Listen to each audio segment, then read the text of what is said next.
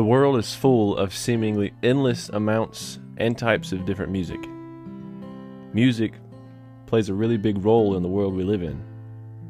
You can't even go watch a TV show or a movie, well, at least not a new one, without music in it.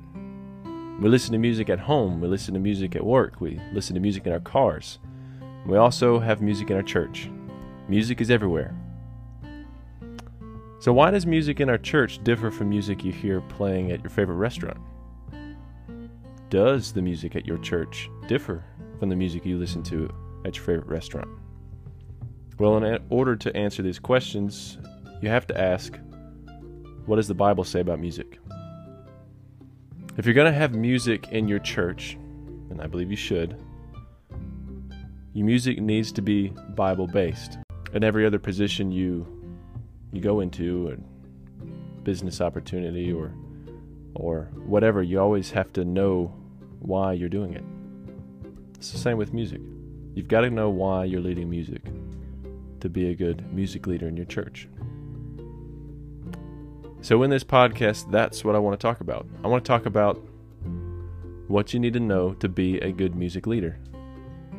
And I don't claim to know it all. I don't claim to have made it to where I need to be. I'm learning new things, and I want to keep learning new things. And as I learn new things, I want to bring it to you and present it in this podcast.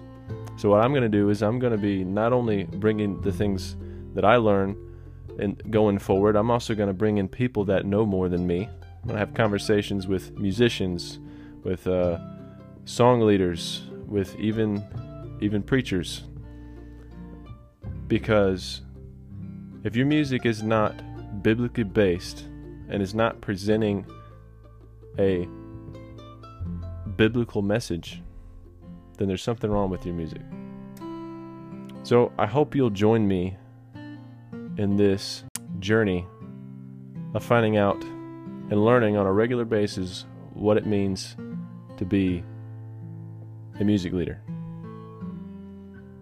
Welcome to the Sacred Musician Podcast.